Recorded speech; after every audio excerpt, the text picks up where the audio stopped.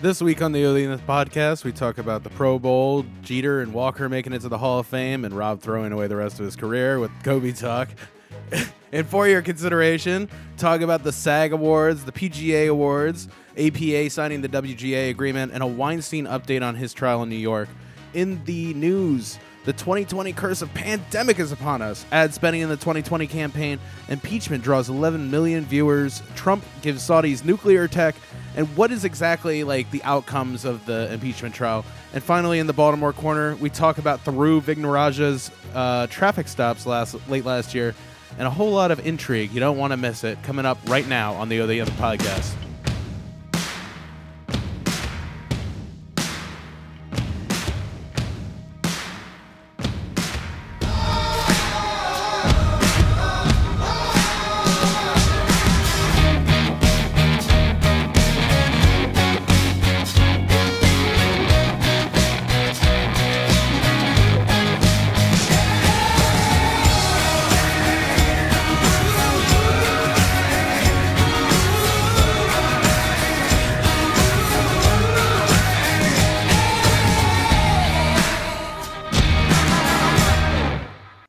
Hello, Internet researcher. You found it. This is Corey, and this is the Other podcast. Good afternoon, everybody. It's Rob. Welcome to episode 303 of the Other podcast. Possibly the last one. We'll see. Coming to you from the hashtag OTA LA studios, high above the 110 freeway in downtown Los Angeles, California. Thank you for joining us. Yes, thank you for listening on your podcatcher of choice, your option for the foreseeable future. Anchor.fm/OTheAnthem, where you can find links to get it on Apple, Spotify, all over the place, right through there. And for the time being, you can find us at Facebook.com/OTheAnthem, at OTheAnthem on all your favorite social media platforms, including Twitter and Instagram. You can find everything OTheAnthem at YouTube.com/OTheAnthem. All the videos are available there, including the video recordings of every single episode. And everything, including the store, is available at OTheAnthem.com. Yep. So where do you want to start today, Corey? How about everything except for Kobe? Is that possible? So how about this? Right off the top. Wait, let me get into the soul shot here. Wait, I forgot we set up the transitions now. Right off the top, I'd like to say that my thoughts in today's podcast are mine and mine alone. They do not reflect the thoughts of or the beliefs or the standing of Corey. That's William Corbett Baker. Or the Other Anthem podcast. They are mine alone. Thank you. I'm sure that'll help. Thank you. So, how about something light? Let's just go to Baltimore first. I think that's a nice quickie. Yeah, we can knock that one out of the way. Get some of my negative energy out right here. Yeah, so in the Baltimore corner. Yeah, where you get the straight dope. So, the one big story that's kind of been pushing around Baltimore this week is about still front runner, because they only do polling like every 3 weeks in Baltimore, but still front runner, Thiru Vignarajah's not so nice appearance in the news media this week. And not that he did a press conference, not that he, had a gaffe. He's not the new Trump of Baltimore. The problem is that he has come out to be very much law and order in his campaign, and then Well, as a former assistant district attorney, I think that he found that as his lane. Yeah, I mean, wouldn't you? That's why he ran for state's attorney last time around. Well, I mean, like that's why he argued that he ran for state's attorney that last time around. So basically, what happened was a Thiru was driving around like 2 a.m. On Greenspring, and got pulled over by a cop because he didn't have any lights on. Yeah. That was the reason for the stop. And then once he was stopped, realized that his suspension was, or his registration was suspended. Yes. Because he hadn't returned a repair order. Right. Something that he said that he thought he did, but didn't. And that seems to be neither here nor there. The officer was prepared to give him a warning and just sort of let him be on his way. Because, by the way, the repair order apparently was for headlights. I think I chronicled my own headlight repair order problem on previous episodes of the podcast. But literally in that moment, he could have turned on the headlights. The officer could have seen them, verified that the repair had been made, and just been like, all right, I'm going to give you a warning. Make sure that you go and report that. Go talk to, I mean, like in any possible scenario, the cop could have said, don't you were towing the car, get out, Oh, you know, like 100%. get an Uber home, that Yeah. sort of thing. He had a lady in the car too who apparently left and took an Uber home. She was in town for a criminal defense Yes. seminar or something like that, of He which there was no record of any. Yeah, he was happening. familiar with her, but didn't know anything but her first name. She seemed to, as soon as the cops get involved, bail out of the car, take an Uber home. So some questions there, Yeah, about that lady. But Nobody seems to want to dig too deep into that, but I don't know if she's out there. I wouldn't mind hearing what your reactions to the whole thing were and what you do for a living. But yeah, if you'd like to speak about that, I think that anyone would be happy to hear. because about he made the argument that she was a lawyer and he was trying to convince her to come to Baltimore to practice law. Yeah. And that's great because Baltimore could use some talented lawyers. I would like to discuss the potential ability of you being a lawyer in the state of Maryland. Yeah. Have you passed the bar, for instance? Would be one question I have. Another would be, were you being paid for this time out? Right. Because Also, as I can't someone- get my lawyer to go ride around with me without putting out a couple shillings. Yeah. So I'm just saying, and also is this an hourly thing or is this a nightly expense? Are you as a lawyer, I don't pro bono, perhaps? As a lawyer, I don't bail out of the car whenever the cops get involved. I tend to engage when cops get involved. I can think of other professions though that May not want to. may not want to be involved with the cops. Yeah. But nonetheless, the real controversy, since we don't know anything about his passenger, Yeah. is that immediately upon approaching the car, announcing the reason for the stop, Theroux asked him to turn off his body camera. Yeah. Which you're not supposed to do. I mean, you can. There's definitely examples where people can ask for the body camera to go off. Yes. Sometimes it usually has to do with a victim of a crime. Right. Like, so if I was a woman who was involved in a domestic violence situation and I see a cop and I say, "Hey, can you please turn off your body cam? I need to talk to you about what my husband is doing to me." Yes. Then that's let's turn this off. Let's not get the record of And this situation like right here. The rules of professional conduct, in fact, I think outline that the only reasons you're supposed to turn it off are for victim protection purposes. Right. And if you are the victim of a traffic stop, that doesn't really apply to you. I mean, I guess you could make an argument for any reason that you would want the camera turned off, but generally speaking, it's not supposed to. And it was off for the entire stop. So it's not as if he said something along the lines of, "Hey, I'm in the midst of a very important investigation.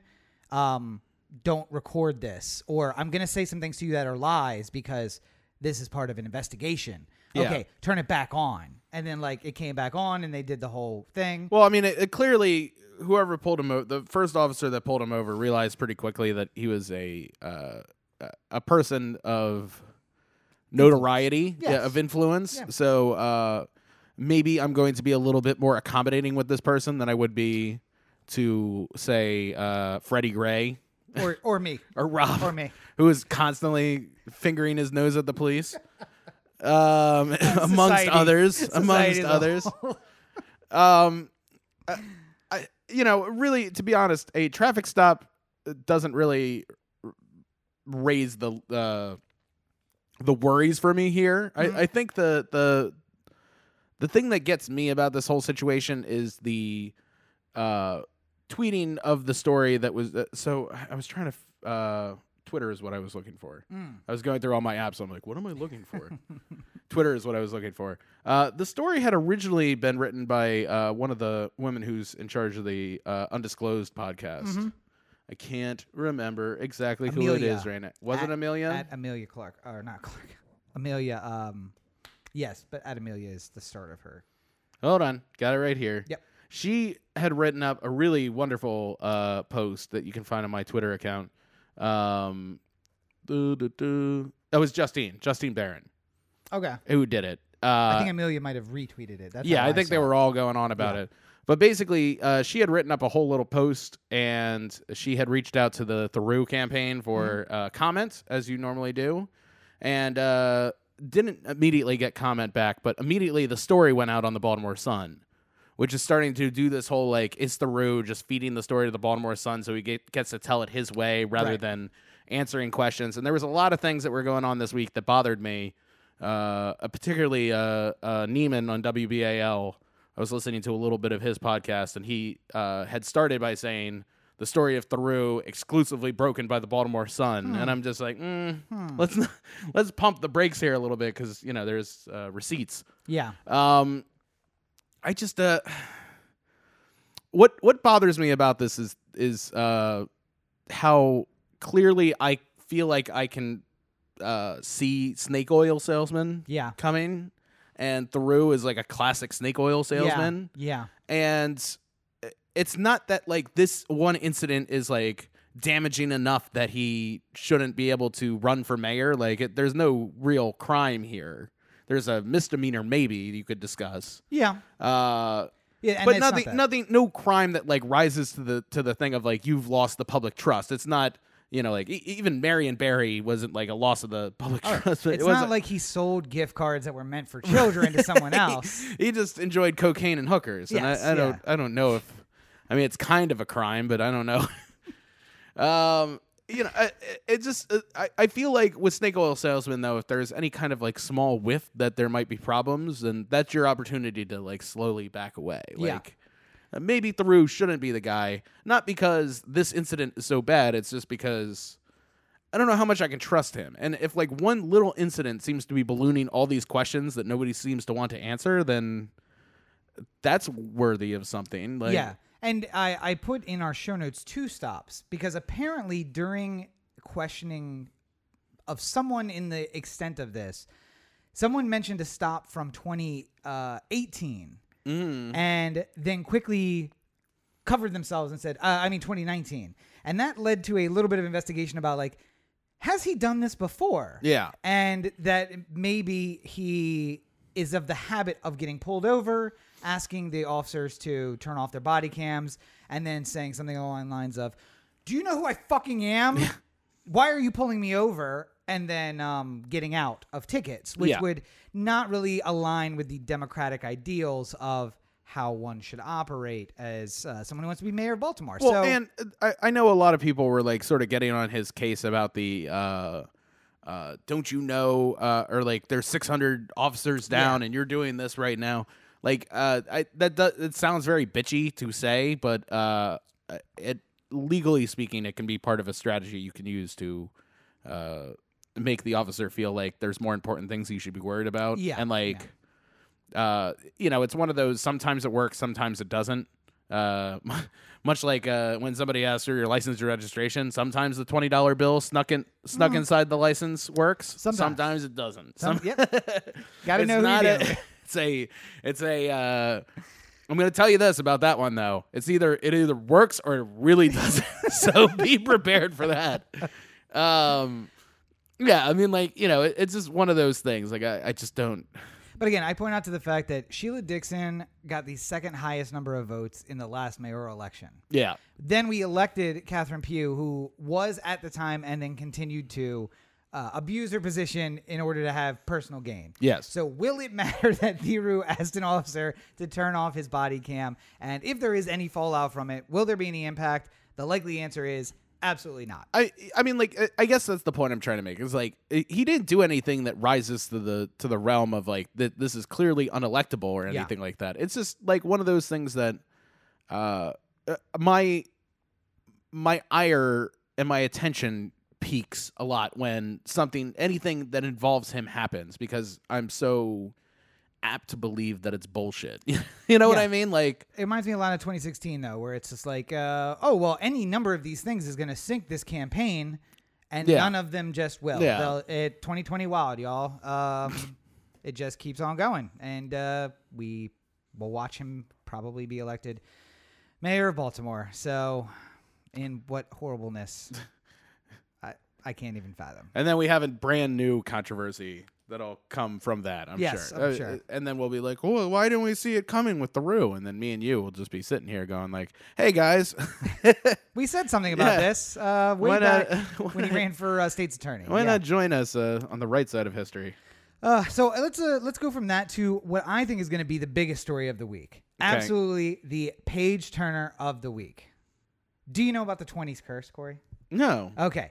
So there is this thing that people were joking about as we approached 2020, and that is 20s have been known in the 20th century for like, hey, everything's great, right? Like The Roaring 20s. Roaring 20s. F. Scott Fitzgerald wrote about the amazing, huge parties and the lavish lifestyle and everything of the 20s. Yeah. But what you don't know about is that in every century since basically recorded history, the 20th year of that century has been horribly, horribly bad. 1620s, 1720s, 1820s, and 1920s. Worldwide pandemic has been either ongoing or was started and then continued after that. Most recently, the soldiers returning from World War I brought back Spanish flu all across the globe and killed about an eighth of the world's population. Yeah. And then in the 1820s, also a pandemic. 1720s, pandemic. 1620s, we start getting into Black Plague territory. And then, before that, things more terrible than the Black Plague, which, by the way, I don't even want to think about. Like boils on the skin that burst black liquid out and then infect everyone around you. Sounds pretty bad. And then like, oh, that wasn't even the worst thing around then. And I'm like, God, it was horrible to live there. But it's 2020 now, and yet a new pandemic is breaking out around the world. This one, much like everything horrible that has to do with our society, came from China. I'm just SARS came from China. Yeah. I get where you're coming from. It's like all the bad viruses come from there. But coronavirus was a largely Asian problem. Hong Kong is apparently shutting down their movie theaters, their carnivals, any public place shut down now. Also, put a real damper on the protesting that's been happening because the Chinese government now basically is like, go out and protest all you want, guys. We're lifting all bans on protesting. All protesters, welcome in the street. Yes, get out as much as you would like, please. Intermingle with one another, please. As much as possible. But it started out in Western China and it moved to the coast and then into Macau and Hong Kong, Shanghai, Beijing. And we just had our first reported case of coronavirus that has now been confirmed as of 8 minutes ago in Orange County, California. So it's now made its way to the United States. It had been in the United States before that. I think it was in Seattle and Chicago or something like that before. So, yeah, it was in urban areas. And I guess you could call Orange County urban. But I think the concern with the Orange County case is that the person has no link to international travel directly. So it's this person may have been in Seattle or wherever, come in contact with the infected person there, and then come back home, which is not a good sign. Yeah, that's not great. Not a good sign. So kiss your loved ones and hold them tightly. As with any unless you have the virus. Oh, yeah. I mean, obviously, if you have coronavirus, don't do that. And as with any natural disaster, find a nice, sturdy door frame. Place your head between your knees and kiss your ass goodbye because we're all dead. But luckily, we all live in a two-dimensional projection of three-dimensional space, so none of this even matters. I would like to believe that hopefully this doesn't rise to the same level of a Black Plague or something like that, and hopefully we're able to sort of get on top of it a little bit and spread keep the rise of spreading. I just remember Ebola. Yeah, friend of the show EP, who was literally freaking out because they had to go through like level 5 contagion drills at the hospital she was working at, where they're like, all right, you have 90 seconds to put on all your equipment or you're dead. So, all right, ready, guys? Yeah. Yeah, that would scare the shit out of me. And then she was telling us about that. And then I saw on the news a janitor washing off the sidewalk with a hose where a guy collapsed and then vomited. And then it was found out he had Ebola. And I'm like, oh, yeah, there's the guy spraying the sidewalk down with a hose. No special mask, no nothing. Putting it in the water supply. Yep, just pushing it down into the gutter. And like the cops standing by, just like, and you see the guy. That's some good work there, Lou. But one of the cops over on the edge is like pointing at the guy and like looking at his compadre, like, you think you should be doing that? I feel like. Should we stop him? We should probably stop him, right? But if we get close, we could get infected. So, maybe not. You think I could hit him from here? Could I shoot him from here? You think that would stop this? Or, but yeah. And it'd be no good. His dead body would land in the puddle that would go. But that's what I think about. It's like, I have faith that we can stop these kind of outbreaks. And then I think about that video of cops standing around while the guy hoses down a sidewalk where an Ebola victim died. And I don't know. But hope for the best, folks. I think there's more to come with this, obviously, but for right now, I'm hoping that all the precautions are being taken to properly stay on top of this. But as always, your government is the one in charge of this, so good luck. And we'll record to the bitter end. So if you see us here with sunken eyes and some sort of we'll live stream my camera to the hospital room where I'm dying of beep. Beep. Corey, I'm getting a little bleed through from the monitor. Could you turn that down just a bit? Rob, I would appreciate it if you stopped talking about this subject because I feel like it's doing bad things for the podcast. I'm flatlining in the background. I'm just like, this is my concern. Yeah. So we'll keep you posted as long as there is power and internet and society hasn't shut down from a global pandemic. So,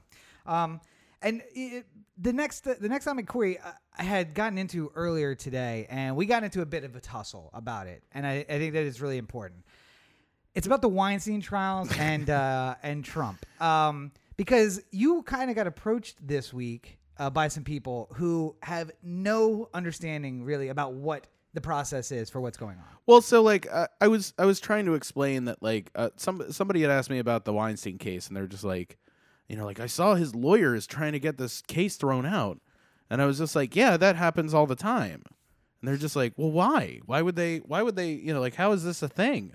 And I'm like, well, part of the legal process is like, if you have a client like Harvey Weinstein and you're trying to find any reason why this trial has to end in a mistrial, like you're trying to see the government's case and then be able to shut this thing down and be able to try it again and make them spend more money to try it again, and you can use information that you gained in the first trial in the second trial. Flashback to... Or if you get enough mistrials, then they might say this isn't worth it and stop prosecuting you. But we talked about the Adnan Syed trial, where that was actually used really well. They got a mistrial in the first trial. It allowed the defense to prep for the second trial, and then the government came back in the second trial with a completely different theory of the crime than they had in the first trial. So it was just and the same thing happened with the Keith David trial. Keith Davis. I'm sorry. Where 5 times they came back with 5 different theories of the crime. So every time they got a mistrial, they just could not prepare any better. But I mean, like this is at one point they had when interviewing prospective jurors, they were saying, do you watch Law and Order and stuff like that? And people are like, what kind of ridiculous question is that? Like, why does that matter at all? But like, there is a thing about like people who think a trial based off of what they see on TV is like how a trial is going to be. Yeah. Something that you don't see in TV trials that happen a lot is a lawyer getting really offended by some little minor thing and saying, Judge, I don't see how we could possibly go on. The state just said that my client is a rapist. And by saying that out loud on the record without a witness to back up that statement is completely inappropriate for the jury to have heard. And I demand you declare a mistrial. Yeah. And most, 99.9% of the time, the judge goes, shut up, sit down. Yeah. Like, that's not, and I'm not playing this game. But overruled, moving on. Yeah, let's go. But I mean, like, this is part of how it happens when you have a client who is, especially a notorious client, like somebody that a lot of people know about. There's more opportunities for the state to like step in it and hopefully raise that to the level of a mistrial. Yeah. And that's all his attorneys are trying to do right now. It will continue literally through the entire state's case. Yeah. Until they close out any opportunity to just say, I believe that the jury has become every prejudiced. Couple days they're going to say something has happened. We need a mistrial. Yeah. And the judge will just eventually get so angry he'll say, if you ask me again without a good reason, then I'm just going to fine you in contempt or something like that. And, the last motion that the defense makes before they start their case is a motion for a guilty finding based on a motion for not guilty finding based on a lack of evidence presented by the state, and then a motion for mistrial based on mispresented evidence by the state. And even if I was never in a trial that required asking for a mistrial that often. Yeah. It is everything that you do every single time. just, all right, state wraps up their case in a criminal trial. And you're like, okay, I'm going to ask for it's the lawyer version of a football player going up to the ref and saying, "Where's the flag?" Like, well, and not like, even that. It's I don't know that there is a sports metaphor. It's just like if you sit in a courtroom long enough, and they do like 3 or 4 criminal trials in a row, you'll hear the attorneys do it, and it's always half-hearted because you know it's going to get turned down. But it's like, I'm going to do this anyway. Like, maybe the judge has heard something, or listen, there's 5 charges, and maybe he just was keeping notes, and he's going to say, you know what, charge 4, they missed one of the counts that's supposed to be included, and because they didn't present any evidence on that, I'm going to grant your request of a dismissal for charge 4. Yeah. Okay, great. Because I mean, the best case for it is the state does something wrong. Yes. And you can actually, like, and how wrong is the judgment of the judge. Like, I mentioned some evidence that I'm not supposed to talk about in this case. Like, it was agreed upon that won't be discussed in pretrial motions. Yeah. If I casually mention it, then I might get admonished by the judge. Right. But probably not a mistrial. If I bring it up in big detail to the jury, then I could possibly be looking at a mistrial for my case. So it's like one of those things that, like, it's part of the process, and it's hard to understand if you don't have experience in the courtroom. Now, here's the other thing too. If it's a piece of evidence I'm going to present in a witness 3 witnesses from now, but I haven't brought it up yet, but I mention it early, the defense will ask for a mistrial because I have brought up evidence which has not been entered into the record. Yeah. And if the judge and I and the defense attorney all know that I'm going to bring up a witness and 3 witnesses that's going to speak to that very fact, the judge will just say, overruled, let's move on to the next witness. Because you as a defense attorney are just, again, looking for anything you can to get that mistrial. Yeah. And we all know that's maybe the judge is going to say, you know what? By presenting that piece of evidence out of order, you have prejudiced the jury against what they're going to hear from the next few witnesses, and you've prejudiced his cross. So, I'm going to grant the mistrial. Next time, remember the order of your witnesses and don't bring up things before they testify to them. Yeah. And some really strong law and order justices or judges will do that. Yeah. They will say, until it is mentioned by a witness here, it does not exist. And if you bring it up out of order, then I will strike the entire trial. Right. Because it will prejudice the jury against everything they hear after that. And how can you cross on something that has not been presented to the jury yet? So it's like I can't even defeat that. They're going to be thinking about this fact that hasn't been presented and I can't do anything about it. That's why another common time where you'll hear it a lot is even though it's kind of accepted to do it in your opening arguments, to talk about something you will hear from some witness during the course of the trial, is a popular time for somebody to declare the mistrial because it's like he's testifying to the case before it's been from a actual witness. And far more often what you see is them bringing up documents. They're like, I'm going to show you this document. Now, what this expert is going to tell you about this document is this. You're a little safer with that because you are kind of framing the document that you're showing them. Yeah. You will not see them say, I'm going to call this witness and what they are going to tell you is this. Because now you are testifying to what they're going to testify to rather than, I have an expert. He says that this document means this, and he's going to clarify even more than I am with you now. What that actually means. Like the fact that the T's are crossed at an angle means that he was very angry when he signed this. Well, and tying it into what's going on with impeachment right now. Right, yeah. The legal argument of Trump's team, which is the defense in this case, is basically that the burden has not been reached in which to prosecute, and that it should be the case should be thrown out under the same pretenses that Weinstein's case is going. Because the threshold has not been met and they haven't proven anything. Now, the other side of the argument is that we haven't been able to talk to the people to properly prove anything. Yeah. And we would really like to speak to those people before we make a final decision. And that's basically where that one is going. But getting into the discussion about it a lot over the course of this last week with impeachment stuff and people knowing that I know how this process works a little bit. It's like I just get a lot of questions about like, so at what point do enough Republican senators change their mind and convict Trump? And I'm just like, that's not the game we're exactly playing right now. Because I think that the event that would have to happen in order for that to For a conviction to happen at this point, something humongous would have to happen. Yeah. And if we're looking at it in terms of the Nixon impeachment, which didn't actually, get to the impeachment part, but Nixon was popular with the Republicans like Trump is popular with Republicans, and he was not going to be impeached until the news of, secret tapes and Watergate and everything like that, like really came out, and the full scope of the investigation was known. Yeah. Then things changed very quickly. Like as soon as it was realized that everything was true with Watergate, then it became a lot harder to stick with Nixon. Well, the problem was that was where all the change really happened. A lot of them rode his coattails through the 62? No, 68, 72 election.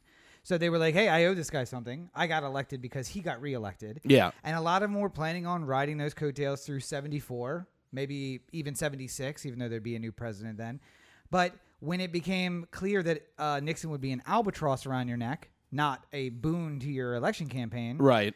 Now I can turn tail on him. The problem is what happens that makes Trump an albatross for someone rather than a boon. And I don't know that thing exists. And what I said earlier was to Corey in the pre-show meeting was that essentially what we have now is a trial where usually we try to get the most impartial jury that we can. That doesn't exist in impeachment. Corey is on trial for murder, and essentially we have a jury that is made up of on one side six people on each side. We have O.J. Simpson and Fred Goldman on one side, as two parts of those. And then just think of every person who's ever gotten off for a murder and the person who wishes that they had gotten convicted of that murder. And we divide the 12 into those 6 people. Because there are Republicans who are literally the O.J. Simpson saying, hey, listen, people get falsely accused of murder all the time. I don't know why you would think that he did it. I don't know why I'm the one who did it. Yeah, why would you look at this guy and say that he's the one who did it? And by the way, have you seen what these guys are up to? I feel like they're just trying to get the civil lawsuit. I would make the argument that Adam Schiff did a very admirable job bringing up all the points that seem reasonable enough for why we should want to have additional witnesses and why we should want to hear more before closing up this case. The Trump legal team is sort of taking it from the perspective of here are all the things that happened along the way that weren't quite on the level, and this is why it doesn't reach that level of convictable. I think that it's there's not enough there on the Trump side to really say that they overstep. Like the first thing that they played on the opening arguments was Adam Schiff doing the fake transcript of the call, essentially.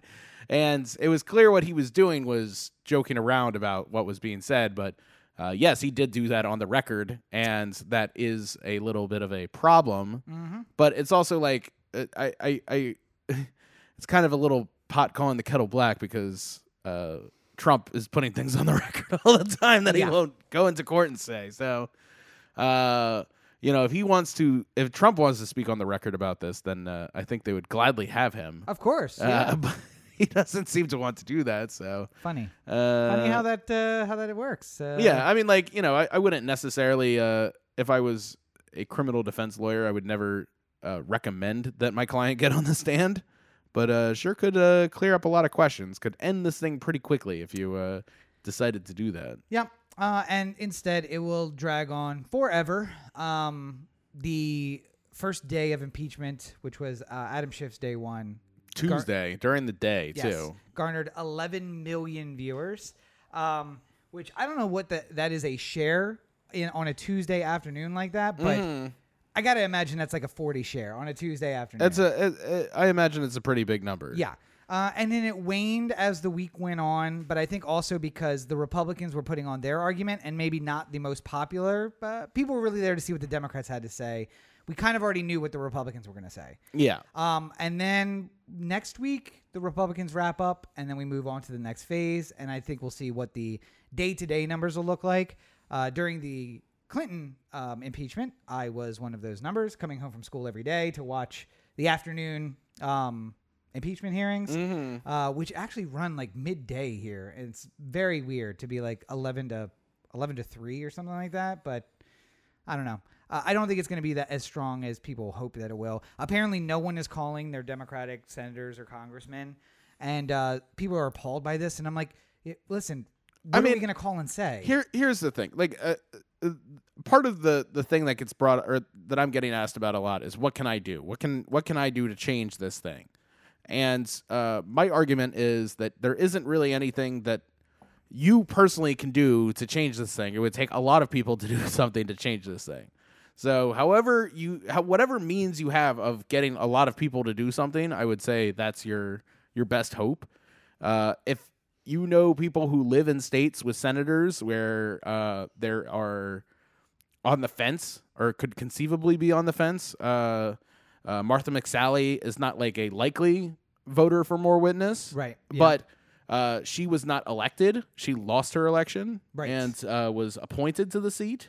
So she is not in like the firmest of ground, and Arizona is kind of having that purplish.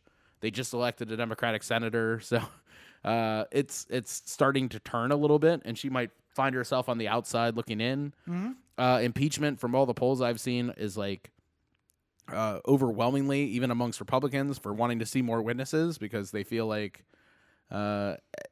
at the very least they should speak publicly on this before they just throw it away. If you're going to do it, do it, you know? So I mean, the question is like the thing that really your telltale signs that this is going to be a sham are like when apparently Susan Collins had written a note to John Roberts, and John Roberts had admonished both sides for not treating the Senate with the proper amount of respect. And what apparently had started the process of her writing that note to send up to John Roberts was, at some point, Adam Schiff quoted a CBS News article where it said that any Republican senators who vote against Trump and his interests are going to put their head on a pike. And apparently that was too much for Susan Collins. It was like, I can't even have him bring this sort of thing up here in this venue. It's not proper. And that's what got both sides a talking to by the Chief Justice. But I mean, like, it's clear that every single one of these possible swing votes is looking for anything that could happen where they don't have to do this vote. Like, yeah, yep. I've heard a lot of people say that the vote is either going to be three turning over for more witnesses, or 20, because there's no like this just barely sneaks past, because nobody wants to be like left out. If there's 4 senators who vote for more witnesses and it becomes a thing, because that's the difference right now, then those 4 are going to get a lot of attention, and it's not they don't want to have that attention. For someone like Romney, it makes sense because Trump isn't very popular in Utah, even though also he's definitely going to win Utah. Yeah. Like, he also hates him personally, I feel like. So it's just like, more witnesses. Sounds good to me. Yay. I don't even understand, though, just as one last little point here, I don't even understand Ted Cruz in this whole thing. Because, you know, like, Trump says that your father killed Kennedy, and your wife's a pig, and embarrasses you in front of everybody. You make a speech at the Republican National Convention saying, like, you want to bring civility back to this whole process, and the fact that we're going in this direction is just wrong and immoral, and then quickly gets in line and never to be heard from again. Like, I just don't even you know, if you were one of those people who thought Ted Cruz was an answer, I'd like to hear what you have to say about him quietly sitting aside for every little bit of this. Well, the problem is he's now got an endangered species of thrush living in his beard, and he's really afraid to disrupt the fines that can come from disrupting the breeding area of the thrush is huge. So what he wants to do is just sit in the back, allow them to do their breeding, their nesting, and then once they move on, which will likely be once just they go to after, another host. Yes, once, which will likely be after the impeachment. Just after the impeachment ends, then we'll start hearing from Ted Cruz again. Lucky us. But I do want to mention something that I thought was far more impressive than the impeachment proceedings, and it's something which really impressed strongly upon me in the last 24 hours. We went and saw 1917 last night, and to all the naysayers who are wondering why that movie is doing so well during awards season, go see the movie. Yeah, it's worth it. But we are in the heart of award season now. I think we have the SAG Awards behind us. The Production Guild PGA Awards are behind us as well. And we are coming up on Academy Awards are coming up. Golden Globes behind us too from last week. Yeah, 2 weeks ago. 2 weeks ago. Yeah. So it's all kind of building towards the Academy Awards. And I think that it was friend of the show Roberto who said off the top, just like, what is 1917 and why is it nominated for everything? Yeah. And then first comment after we got back out of the movie last night was just like, okay, so that's why it's nominated for everything. Just visually stunning, completely well done. But it's also I don't want to give it too much accolades because it's in a field that is full of really amazing movies this year. Yeah. But I want to only say that about 1917 because it's like part of the thing that we try to do every year is to go see all the nominated movies exactly for that reason. Because you don't want to go into it kind of blind and not knowing what movies are nominated. Yeah, and the last couple of years, I think we've missed like one. Yeah. And, it just sort of happens. Like you just run out of time to see them all. But yeah, so as far as prognosticating the awards, the two of the big ones to look at prior to the Academy Awards are the SAG Awards and the PGA Awards. Right.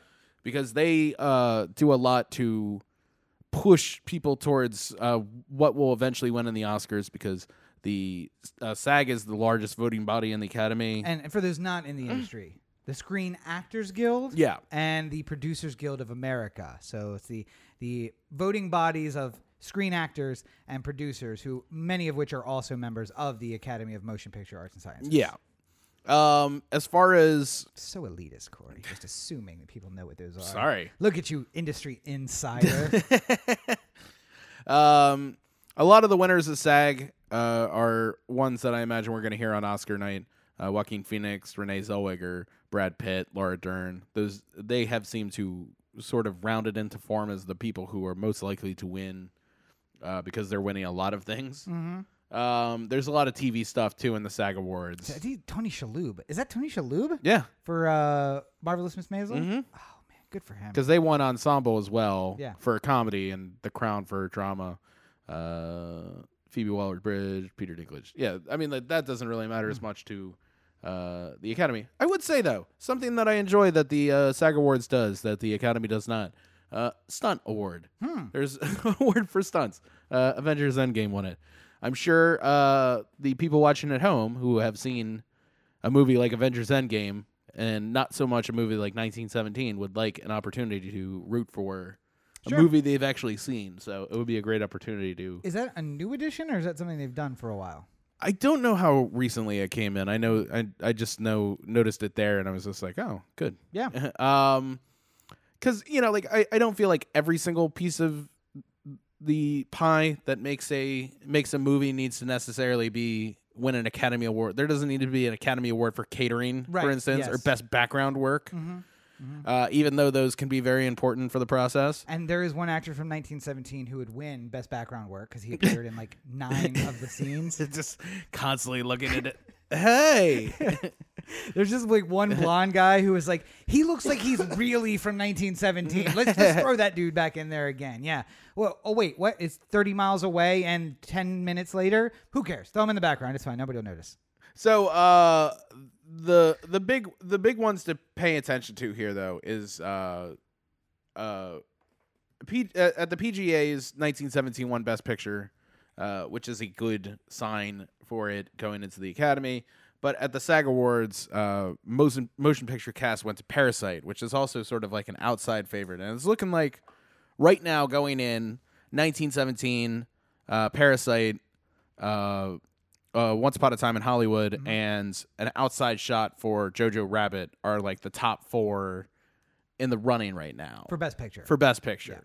with the end of the SAG Awards and the PGA Awards to guide us in that direction. But it's going to be interesting to watch. I like all those movies, and the fact that Joker got 11 nominations is hard to look past when it comes to Best Picture, because sometimes the popularity of something getting nominated so many times helps carry it a little bit. I don't think that it will win Best Picture. I've always thought it was kind of a fringe Best Picture nominee to begin with, even though I liked it a lot. It's just I don't know, just hard to see it winning. But I would definitely, if there was money to be putting on it, I think 1917 has just bolstered its award credibility with the PGA Award. Yeah, I think we've seen now 6 of the 9 nominees for Best Picture.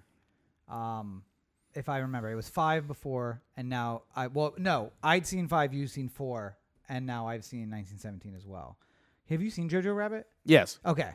I can't remember which of the... Yeah, if you can pull up the Best Picture nominees, because I'm trying to remember. But I think Joaquin basically has Best Actor locked up for... I mean, who knows, obviously, because it's a voting body who decides. But he's doing really well in every one of the pre-Oscars lineups. Brad Pitt is doing well. I get fucking stuck on Bing.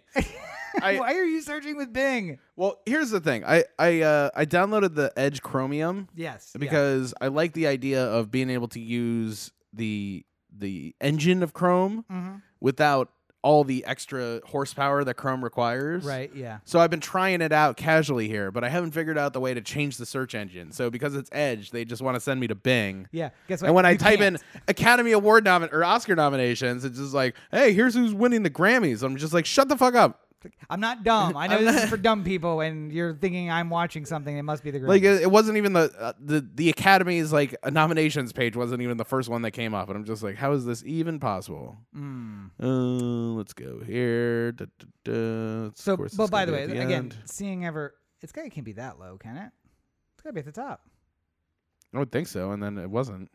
All the acting ones were. Well, maybe right below that. Music. Makeup. Oh, it's got to be above those. Film editing, documentary short, documentary feature. Directing, costume. This is very cinematography. exciting for those people. Yeah, I know. All the people looking at us scrolling on a page. Come on, you motherfuckers. Really? Really? Just hiding somewhere in the middle. Search for best. Just do a Command F. Control F. Not best, because that will be... Picture. Yeah, picture. Picture's what you want. There we go. What the fuck? No? Best Picture, not Jesus in the Christ, list. you guys. Now I got a problem with the Oscars site. All right, come on, Oscars. Why? You know what everybody wants. Just give us the best pictures. That's what we're looking for. Here we go. All right. And of course, this is an article where they just... fuck me. You assholes. Talk about the APA real quick. The internet is failure. So another thing that happened this week is that the APA signed the WGA agreement. Now, we talked about this a while ago, that the WGA went out on strike for a bit, and then they came back, but they said, hey, we are not going to sign this. We want you to sign this agreement, or we're not going to move out. So it's been a pseudo strike that's not really been a strike, because it's against the agents, not against the studios themselves. So they're back from the strike with the studios, but now they have this problem with the agents. And basically they're saying, we're holding out until you sign. APA isn't the biggest of the agencies, but it is considered one of the larger agencies. And they have now agreed to sign the WGA agreement. And basically it is more velocity moving towards forcing William Morris and creative artists to sign this agreement, which they don't want to, because essentially what the writers are saying is, you cannot both represent me and be the production company that's benefiting from my work. Right. And so... Because at some point it's within your benefit to keep the cost down. Yes, and that means you're negotiating against me, your client, and you're packaging my stuff with another one of your artists together, and so you're getting his fee, my fee, and a fee for production. But you're the producer, so you're the one controlling the fees in some ways. Deciding how much money. Again, I heard a podcast recently with some huge star who's just like, oh yeah, you remember Armageddon? Like I don't remember who it was, but let's say it was Affleck in Armageddon. He's like, hey, yeah, remember Armageddon? How it made all that money? Apparently not. If you look at their bookkeeping, Yes, yeah. it's never made a penny. So, It's always losing money. And that's what would happen. And imagine if your agent, the one who was supposed to argue for more money for you, was the one trying to keep the profits down on the books. So APA has now agreed to sign, which puts pressure on the other large agencies because now people who are without an agent, because they have said, I'm not going to work with you, agent who's with William Morris, they're saying, well, I can go over to APA and get the same level of representation I got from Creative Artists or from William Morris, but get it through somebody who signed to the WGA agreement. And if they start seeing a flood of their old clients signing other places, it may force them to just sign it so they can not lose more clients. But anyway, it remains to see if that's going to be true. Best Picture? Yes. Let's just do a yes, no. Okay. Ford v. Ferrari? No. No.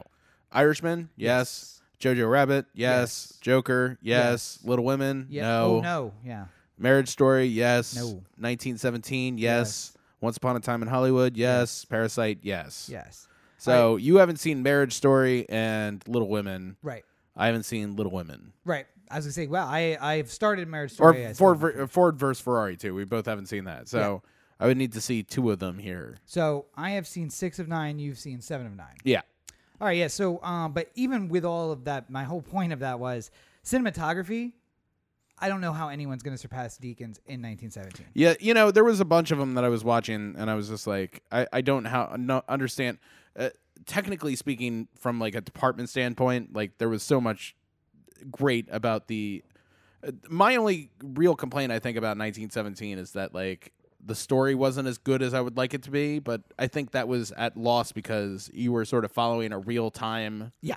Like there wasn't an opportunity to have like a compelling B plot like you would have in another movie because another war movie because there's never the opportunity where you're breaking away from the action that you're at to go to 2 soldiers in the barracks going like, my brother died in this war a month ago, Right. Like, and I mean, you never see the same group twice, really. It's like these 2 guys moving and they come upon other people, but how do you have a B plot when there's no one else really? So. And I mean, like, it's one of those things. Like, usually, another great determination for what will win Best Picture is the editing awards. The editors union throws together that one, and usually the winner of that has a pretty strong chance of winning Best Picture. But this one is the only one where I think that editing was kind of worthless for 1917 because all the cutting happened in camera. Like it wasn't determined by the editor. It was determined by how they were shooting it. There was very little opportunity for him to change this movie in any kind of ridiculous way. Yep. It was storyboarded out as a one shot, and it did a fantastic job maintaining that throughout. So, yeah, unfortunately, I mean, I'm sure the editor did a lot of work. You just don't see it. I mean, they did a lot of work for sure. It's not like they didn't deserve to have an editor. Yeah. But there was no at point where he had to make the decision, like, oh, do I put this moment here, or maybe this movie will work better if this moment is moved up ahead of time. Nope. Like it's all pretty much well decided ahead of time. Yeah. Okay. Do we have him running down this way first or that way first? Well, he after he makes his turn, he turns right. And then he comes down the other way. There's no other way you could do it. I'm sorry. The set piece is what it is. This is how we have to do it. Sorry. But yeah, so Oscars are in 2 weeks. February 9th, I think so. So we got a lot of this week. Not much happened this week, but Super Bowl next week, and then Oscars the week after that. Yeah, and then finally it calms down. I totally forgot about Super Bowl next week. We should have talked about. Should have previewed the matchup a little bit. You know what? Here's the problem, though. Corey doesn't want to talk about sports ball this week. I wonder why. The Pro Bowl happened today. Yes. And normally I would take any opportunity I could to watch Lamar Jackson do things. Hey, wait.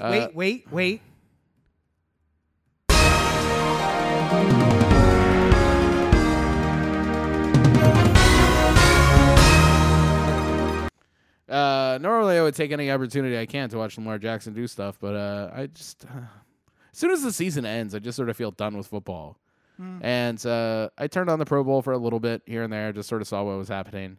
I wasn't really like super invested in it. I'm glad the AFC won, I guess. But like, Matt, but they're playing touch football now, basically. Like, forward you know, progress it's whatever. I would say that they did the 4th and 15 rule in this, and even if they don't end up doing that for real life, I think that the Pro Bowl is an interesting place to throw in oddball rules that you're considering maybe in the future, just to sort of get an idea of what it would look like in real action, and it would throw an interesting kink into a game that doesn't otherwise mean anything, you know, like. And much like everything in real life, Kirk Cousins ruined it. And I mean, like, you know, the other thing too is like, you know, sometimes when I'm playing Madden, if I'm beating somebody pretty thoroughly, there's like a decision I make at some point, like, you know, fourth quarter, where I'm just like, all right, I'm going to win this game regardless, but maybe instead of running the ball out, I'm just going to throw the ball and give them an opportunity to pick it off and like make it closer, just to make this a little bit more compelling.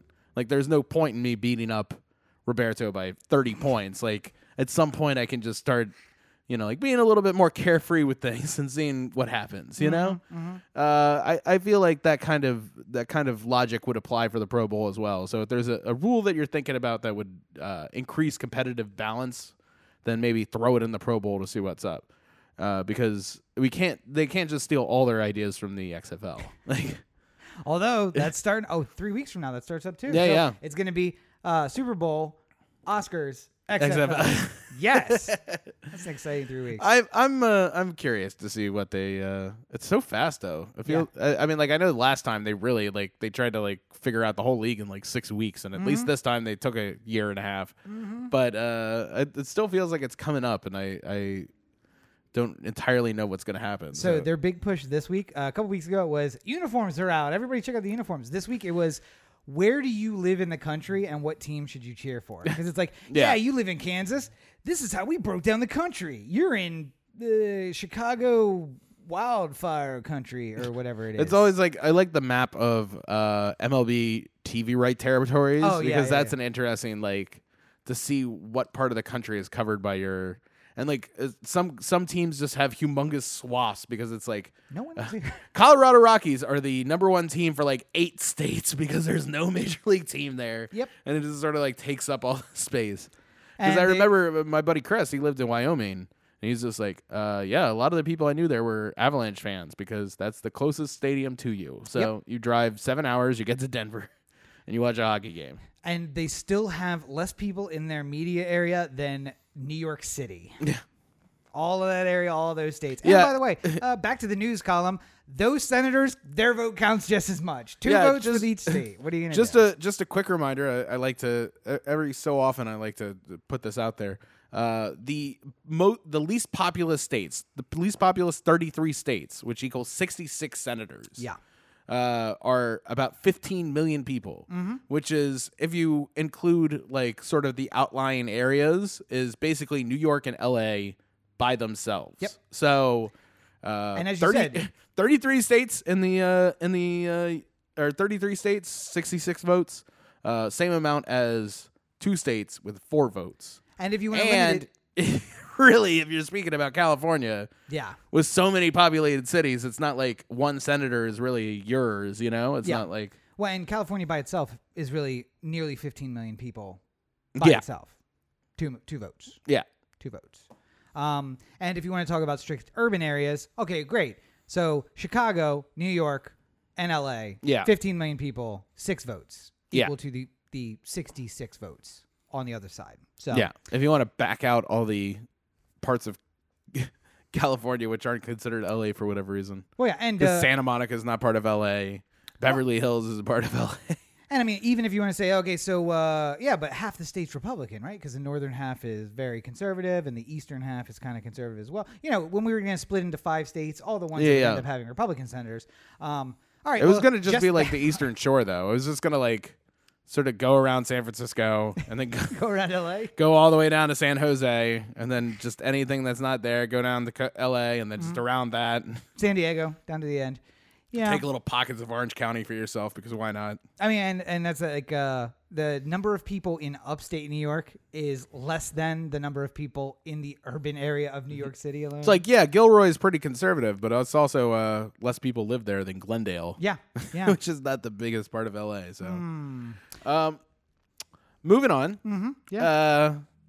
The Baseball Hall of Fame. Oh yeah. I feel like this. We could talk about this enough time until we run out of show. What are we at right now? Almost an hour. Oh, getting close. Getting close to. Yes. Because we've never gone over an hour before. Never. So I want to make sure. Keep it to a tight hour. Keep it tight hour. Derek Jeter got elected to the Hall of Fame. Yeah. He was on all but one ballot. And there were some people who were a little bit upset that Didn't get unanimous. didn't get a unanimous vote, which only happened once with Rivera, which I mean, like I feel like this is all kind of stupid conjecture at this point because it started by people saying like, well, there should be nobody who's unanimous. Right. And then as soon as one unanimous vote actually comes through, then people are just like, this is our new benchmark. Like Cal Ripken didn't get a unanimous vote. And it's just like, yeah, well, you know, if Mo got elected before Cal Ripken, then I'm sure it would have been different. Like, you know. But also, Mariano Rivera was the most dominant player in his position in the history of the sport. Yeah. Cal Ripken, baseball's Iron Man. Fantastic shortstop. Decent at bat.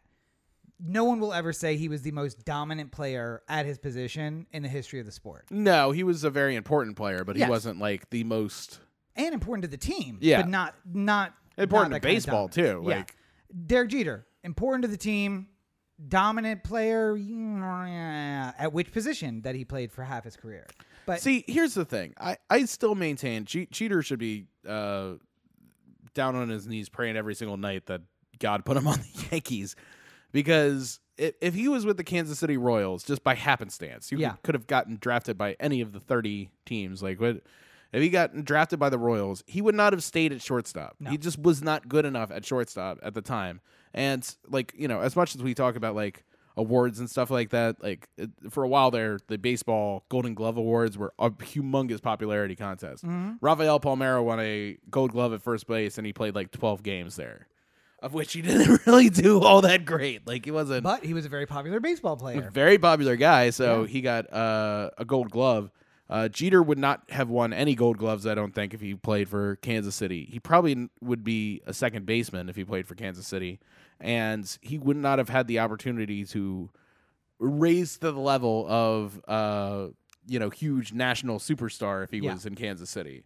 So before we start saying like Jeter should have been unanimous and greatest shortstop of all time and blah blah blah blah blah, just remember that there is a humongous amount of Yankee bias and Yankee winning that accompanied the Jeter legacy. Yeah. I'm not trying to, this is not me saying that Jeter is not good enough to be in the Hall of Fame or his numbers don't support it or anything like that. I'm just saying that there is an awful lot of good luck with him just going to the Yankees. Yep. He would not have the World Series championships that are part of his resume. He would not have had the, success in the playoffs, which is part of the legacy. He would not have had. And again, I juxtapose that to a guy who all of the championships, all of the playoffs weren't what put him in the Hall of Fame. When they play his song and he comes out of the bullpen, everyone's like, oh, shit. Yeah, because he is a shut-down pitcher. In the 8th or the 9th inning, he will shut you down for the rest of the game 99 out of 100 times. That is who you have professional baseball players who are just like, I do not want to go up and face this guy. I mean, yes, it's my job. I'm going to go up there. But you have guys who are having incredible, incredible hot streaks and just whiffing on Mariano Rivera's pitches. That is a dominant player, and that is the kind of guy. And I don't know who you compare him to. Who else has been like that at their position? Like Nolan Ryan, maybe. But the problem was not through his whole career. Mariano Rivera was that guy from the moment he came out. Well, you know what I think really for Rivera, and again, it burns me to speak well of Yankees. I know, like and I this. hate it. Really, I hate defending really a upsets me. Yankee. But like with Mo at the very least, like a closer was kind of a hey, we need to throw somebody out there in the last inning. It doesn't really matter. Yeah. Why don't we throw out Gossage? He throws hard. Sure. Like it was sort of like whoever was the best reliever sort of became the closer, or like whoever could finish it up. Like Ubaldo, hey, he can keep it together for 3 outs. Let's get him out there. No, he can't. I can tell you from experience. No, he can't. It was with Rivera's climb that it became a thing where people started saying, "Oh, we need to specifically groom somebody for the Yeah. purpose of being the closer because this role is such an important thing." I mean, it's at the end of the day, it's 3 outs. It's not really all. Like you should be focused on the starting pitcher who's going to get you 15 outs, Right. as opposed to the closer who's going to get you 3.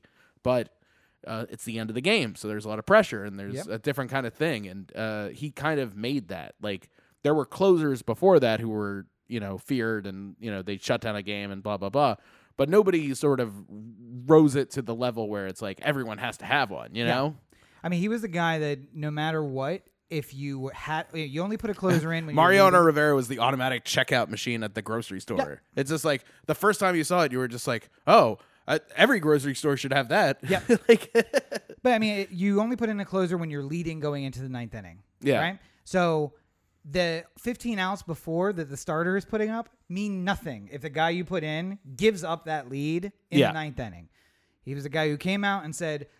It's nearly automatic. If you put me in because we're leading in the 9th, we are going to win the game. I am not going to give up whatever lead we have. And that redefined the position of this is my job. Pressure doesn't matter. Who's coming up to bat doesn't matter. I'm going to shut it down. 3 up, 3 down. Let's get out of here. Yeah. And that's something. So. And to the conversation of Jeter and like his value if he wasn't on the Yankees type of thing, I think Larry Walker, who also got nominated or also got elected to the Hall of Fame, is like a perfect example of that. Going from the Expos to the Rockies to the Cardinals, and I think he played elsewhere. I just don't remember. But his ability was he was always one of the best players on his team. I don't know if he was ever like an MVP type candidate. Like he wasn't. He wasn't in the All-Star. He wasn't that great. He was an All-Star a lot. Yeah. I mean, like he's a guy I always confuse with John Kruk. He is the guy who put the helmet on backwards when when Johnson threw the fastball over his head at the All-Star game. No, that was Kruk. No, it wasn't. I'm telling you. It was Larry Was Walker. it Larry Walker? Larry Walker. I always say it's John Kruk, and it's not. It's Larry Walker. Johnson threw a fastball over his head, and it hit like right above his helmet. He stepped across and switched up the bat and turned the helmet around backwards. So you're right. You said it so many times it got ingrained in my memory. And now I remember the right one, which is Larry Walker who did that. But I think that if you put Jeter on the Expos and the Rockies and the Cardinals, then we're probably going to be talking about him too in the same way of like, will he make it on his final year on the ballot and stuff like that. Remember that with these things, with sports in general, that there's an awful lot of luck that just goes involved with being able to be in a situation where you can overcome great things. Yeah. A similar. Oh my God! Regrettably talking about. Well, this. no, I was gonna say I think that's everything for this week, right? Oh, really? No Oh, other big topics you wanted to talk about this week? R.I.P. Kobe Bryant. Bye. Click. Unfortunately, I'm in control of the stream. I'm in control of the audio. Click. Oh, that's true. No. I guess we can talk shortly about Kobe. If you just put Go it ahead. at the Now. end of this I'm thing. putting Right? you on the screen. Go.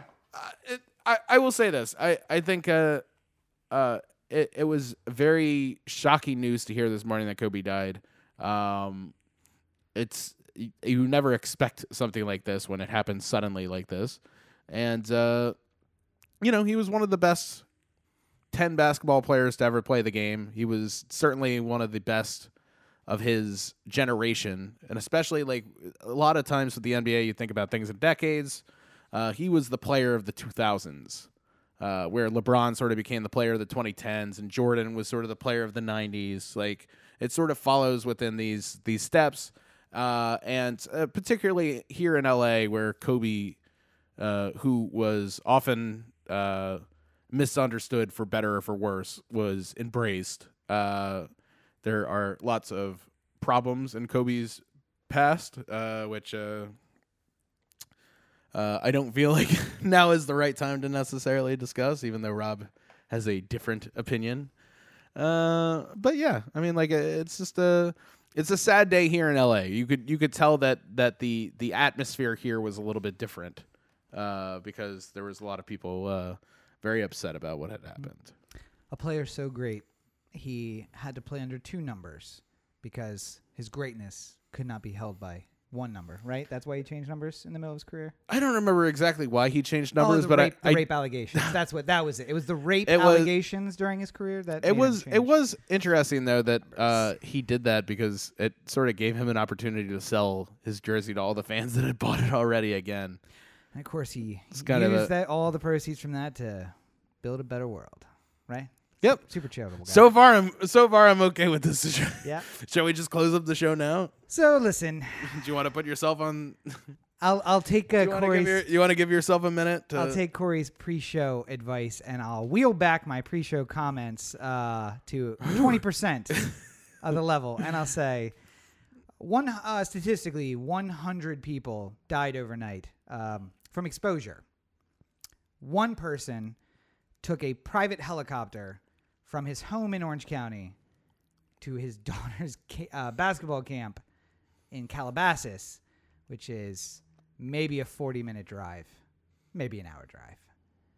And that helicopter crashed, tragically, killing him and his daughter. And it's sad that someone died. It is sadder that 100 people died from something they could have been very much prevented. I think I made the argument in the pre-show meeting that if we had taken proportional amount of his income and given it to build housing for homeless people or make housing available, then the 100 people who statistically died from exposure overnight would not have died, and also he would not have had a helicopter to take to Calabasas, so perhaps all lives could have been saved. I think that is a fair assessment. But in any event, this is why I get upset at these moments, because all of you are fake. You're all fake. Corey's sitting here next to me, very worried about what I'm about to say. You can see him right there. He's very worried about what I'm saying. He's slightly fake. You are all fake. Because in the end, we deify people. The hero worship makes me really, really sick. I fucking hate hero worship. And I hate myself for wearing jerseys with other grown men's numbers and names on the back. I do that to be part of the group because that's what you do when you go watch games. But the way that you deify someone after death, ignoring the fact of, the multiple rape allegations, the way that he has lived his life all up to all that, not really the point. And I see Corey's getting very worried over here. So far this is going better than I thought it would. So I think that overarchingly, my point is just this. You are weighing the lives of 1 versus 100, and you could not give a shit less. In fact, most of you probably did not know until I said it, that statistically 100 people died from exposure overnight. And yet you are deifying someone who perhaps doesn't deserve your deification. He played a game better than 99% of the people who can play it. He's not even the best one to play it. Don't at me. He's not. He's not as good as Michael, and he's not as good as LeBron. And that's just 2 people. Given all the statistics, I could probably mention many more people who he was not as good as. But that's not the point either. I think the argument could be made too that much like the conversation we just had with Jeter, the fact that he had his entire career in Los Angeles with the Lakers, one of the premier franchises, and a franchise that constantly puts themselves in the position to win championships, was a benefit to him. Because he's thought of as a multiple-time NBA champion. Yeah. I mean, like, he was originally drafted by the Hornets, and or at the time the Bobcats, I think. Yeah. Wait, 96? No, Hornets. Yeah, it would have been. But the rights were traded to the Lakers for Vlade Divac, I think. So like solid trade. I think this would be way different if he was a Hornet his entire career as opposed to a Laker. But listen, in the end, is it sad that a man died? Sure. Is it sad that his man daughter, and his daughter? Yeah. I was gonna say it's sad that his daughter died, even more so. But and that 8 other people died along with 7 them. other people died along with them as well. All tragic. Tragic. However, that happened once on one Sunday morning. Every morning in this country, 100 people find a friend of theirs, an associate, a colleague, someone that they know even only by face and not but necessarily by name, dead. And that problem is much bigger, and I don't see anyone getting up in arms about it. And you can be like Corey, and you can say, hey, you really talk about that problem, and you don't do anything to fix it, which I do. But I'm trying to be delicate. Again, private helicopter from home, 40-minute car ride to Calabasas, play rich people games, win rich people prizes. So you get into a flying machine. Sometimes flying machines crash. That's part of what the risk that you take with life, I guess. I get into a car. I run the risk that I'm going to get into a crash and die. None of you will deify me, especially after this commentary. None of you will deify me at my death, and no one should be deified at their death. We're all fucking horrible people who have done things that we shouldn't have. And let's just be like, oh, it's sad. And, Corey made the argument that he's inspired a lot of people, and that's true. He has. He has inspired a lot of people. And maybe is that penance for the sin done beforehand? Maybe it is. Maybe it's not.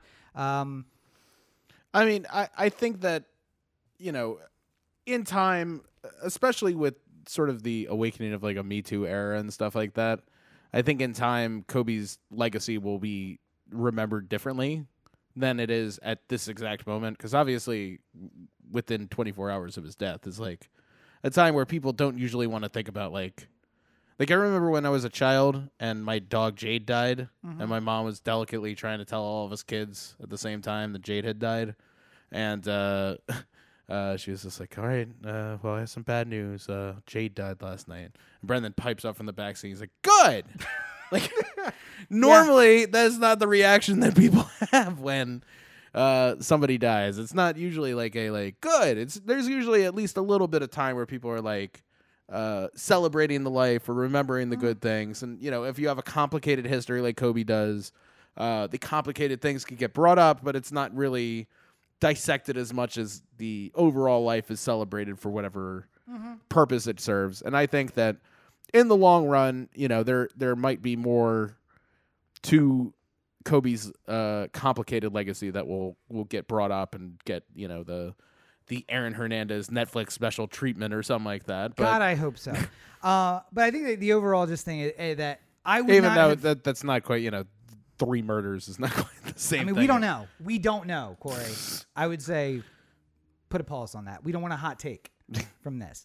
But it just, I would have been fine, but it was the building over the course of the day. It was going to brunch and having 19 TVs on 19 different networks and all of them talking about this fantastic god of a man who we've lost too soon, who is the best basketball player ever and who was a great human being. See, but I think so much of that is just the ability to get somebody's eyeballs. Like, the reason why everyone's talking about it is because it's so shocking. Nobody woke up this morning saying like, well, today's the day that Kobe dies. Like, it wasn't out there in the universe like that. But and again, like, he's just a guy. Oh, I know he's just a guy. Thousands, but I'm hundreds saying, of thousands of people died in the last 24 hours. I get it, but I'm saying like when somebody dies suddenly, it's like you weren't thinking about them, and then all of a sudden you are never going to see or hear from them again, and that elicits like a lot of questions from people. Like when I saw the first I saw it was on Citizen this morning. Yes. When it said helicopter crash, Kobe Bryant rumored to be on helicopter. And then I started doing the thing of like, oh, well, how are we, how do we know that? Mm-hmm. And I started looking into stories about like how we knew it, and they knew about the helicopter and the flying and everything like that. It's just people are interested in getting as much of the story as they can right now. So therefore, the interest of the people who give the news is to give more news about Kobe because people will want to hear it, Like, there's more of a thirst for Kobe news today because of the death than there is on a regular Tuesday prior to the death. And it's not confusing why that's the case, I'm going to quote one of your favorite shows. Okay. 100 years ago, the American government said, we have this free resource called the airwaves. And we, the American people, are going to give this to you. And in exchange, networks, for us giving this to you, we are going to ask only one thing: that you spend 1 hour a day educating the American people on what's going on in the world around them. And that would eventually become the news. And the one mistake they made in giving away those airwaves for free was that they didn't say you aren't allowed to sell advertisements during that segment. Yeah. Newsroom, episode 2. Yeah. Check it out. It's very good. Episode 1 is probably the best episode of television ever made, but episode 2 is very good. It's certainly the best opening, I think, for a long time. Yes. There's been few openings that sort of capture the imagination like that one, but And I'm going to let Corey give you a closing that is going to be just as good as that episode of the Newsroom. But before that, I'm going to say, all of you throughout his career who always complained that Kobe never passed, he just did. Well, this certainly went better than I hoped it would. If you want more experiences like that, you know where you can go. Where's that? OhTheAnthem.com. Corey to OhTheAnthem.com. Oh, The Anthem on Facebook, Twitter, Instagram, and the listener line. 443-219-7595. What's that number again? 443-219-7595. You can find more of me at my website, CoreyBakerFilmmaker.com, Facebook.com/CoreyBakerFilm, and at LegendsCB5 on Twitter, Instagram, Snapchat. Saw 1917. We'll record review for 1917. When, I don't know, because I'm on set all week. Hopefully one of these days I have a late call, or maybe I'll just like film it at like 2 a.m. or something like that. But keep everybody up. That's a good plan. I'm going to figure out some time to record it, and I'll put it out there, and I think you'll want to listen to it because it was a good movie and worth seeing. Wait. Sorry, I was pulling. What its rating will be, though, I think is weird. I'm still calculating that. You know. Oh no, you were so positive about it when we walked out. We thought we all agreed about a movie for once. No, I mean, like I'm saying, it's going to be very highly ranked. Oh, okay. But all like right. the sussing out the little details that get you between a. What's your highest ranked movie right now? 9.2 for Once Upon a Time in Hollywood. Yes, I believe so. Hold on, I'll get you the exact number. All right, but you pull that up while I do my thing. So send me your hate mail. I won't care, but at me all you want. At Robert N. Cheek on all your social networks. You can find more from me at robertncheek.com, where you can find links to all the stuff, including the books which are available on Amazon. Barrows Books. Thank you. I have also... this week has been Sean Baker week for the Everyman movie review. We did Tangerine and Florida Project, so you can check out both of those, both of which are live right now. I have a whole long list of stuff to do. High Life, Brawl in Cell 99, Cell Block 99, Star Wars. Star Wars is out. Two Popes, and now of course 1917. So I got a bunch of stuff coming this week. Just got to find some time to record in between working, which apparently I have to be back at work at 9 a.m. again tomorrow. Yeah, or 6 a.m. again tomorrow. So Once Upon a Time was 9.3. Ooh, that was the highest. That's the high mark. Yeah. High water mark. What's the one after that? Let's just say 8.9 for Joker. Oh, okay. All right. Yeah. So that's some tough competition. So we have two Best Picture nominees right up there, and I'll tell you this without having to think too hard about it. 1917 will be within that general range. Like it'll be somewhere up there because it's certainly just as enjoyable as those two. It was a really good year for movies this last year. I think we're all taken very good care of by Hollywood and their movies this year. And based on some of the previews, it's looking like 2020 is going to be just good. So yeah, I mean, not as many superhero stuff or stuff like that, but more independent fare could be interesting. See how the 2021 Oscars shape up. Absolutely. Anyway, I think we've done good here today. We've done something. I don't know if it's good. As you said, could have been much worse. Yeah, I'm just thankful that we're no longer recording the pre-show because if this was on Patreon, I'm pretty sure Patreon would have deleted us based off of the conversation we were having out on the balcony. Woo, boy. I'm just worried that there's somebody in the balcony who heard us and is just like, we're going to fucking kill that guy tonight. I think that's what the dude in the car waving the Kobe jersey was saying. Anyway, we've done something. I don't know if it's good. But as always, you're listening to the Oh, the Anthem podcast, part of the Oh, the Anthem digital network. For Corey, this is Rob. Have a great week, everybody. Bye.